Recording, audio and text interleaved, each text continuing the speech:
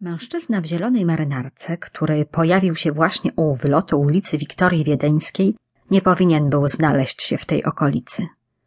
Ulica Wiktorii Wiedeńskiej nie była główną arterią miasta. Nie jeździły nią autobusy ani tramwaje, nie mieściły się tu żadne urzędy. Ta niewielka osiedlowa uliczka starała się jednak dzielnie sprostać wymaganiom narzuconym rangą wydarzenia, od którego wzięła swą nazwę.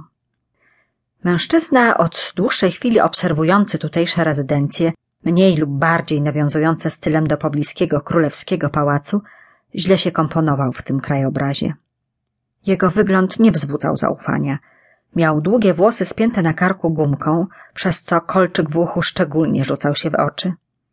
Zielona marynarka była mocno wypłowiała, a czarne dżinsowe spodnie, zgodnie z aktualną modą, wytarte na kolanach.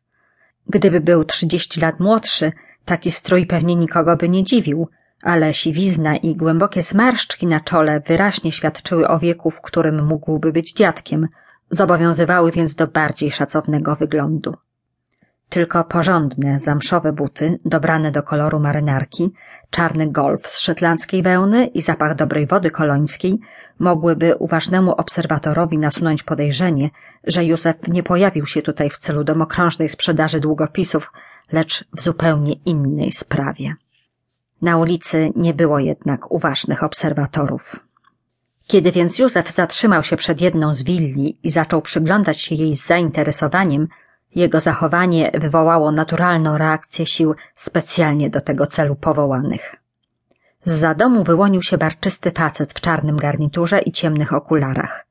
Nie zadając sobie nawet trudu, by dopiąć marynarkę, spod której wyglądała kabura pistoletu, podszedł do ogrodzenia.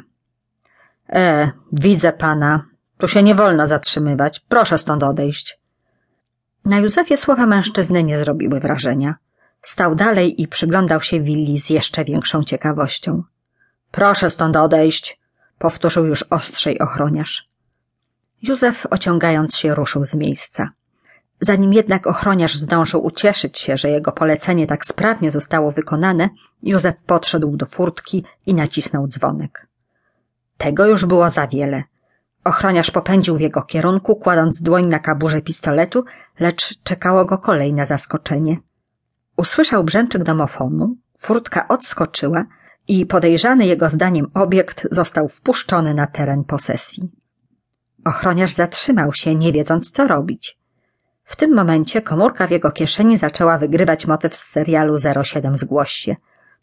Już sam dźwięk melodyjki spowodował, że mężczyzna w ciemnych okularach wyprężył się, niemal stając na baczność. Lewą ręką wyciągnął telefon, prawą na wszelki wypadek trzymał wciąż na pistolecie. Tak, oczywiście, tak jest. Nie było wątpliwości, że tym razem zawodowa przenikliwość go zawiodła. Ochroniarz wsunął telefon do kieszeni, pilnując, by prawa ręka zsunęła się z kabury pistoletu w możliwie naturalny sposób. Uwolnioną ręką wykonał zachęcający gest w kierunku Józefa, starając się jednocześnie przybrać przyjazny wyraz twarzy, co jednak przychodziło mu z dużym wysiłkiem. Żeby ukryć zmieszanie, podbiegł szybko do willi i usłużnym gestem otworzył drzwi. Dzień dobry, proszę bardzo, proszę do środka. Józef podszedł do wejścia, nie spiesząc się. Przystanął na wycieraczce i z przesadną starannością zaczął wycierać buty. Gdy zniknął wreszcie w głębi korytarza, ochroniarz odetchnął z ulgą, dopiął marynarkę i pewnym krokiem wszedł do domu, zamykając drzwi. Józef nigdy wcześniej tu nie był. Na dworze zaczął już zapadać zmrok, ale w domu nie zapalono jeszcze świateł. Zdążył tylko ogarnąć wzrokiem grube, pluszowe kotary w oknach, kanapę i krzesła obite tą samą bordową tkaniną oraz stylowe ciemne meble, gdy ochroniarz wskazał mu drogę. Tędy proszę, do samego końca. Gabinet łatwo pan znajdzie. Kiwnął dłonią w kierunku okazałych schodów wyłożonych mahoniowym drewnem. Józef dotarł na drugie piętro trochę zdyszany. Były tam tylko jedne drzwi, lekko uchylone. Zatrzymał się na chwilę, żeby złapać oddech i dyskretnie zerknął do środka. W gabinecie panował taki sam półmrok jak w całym domu.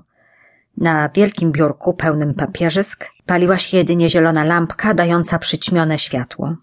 W jej cieple wylegiwał się czarny kot. Fotel za biurkiem był pusty.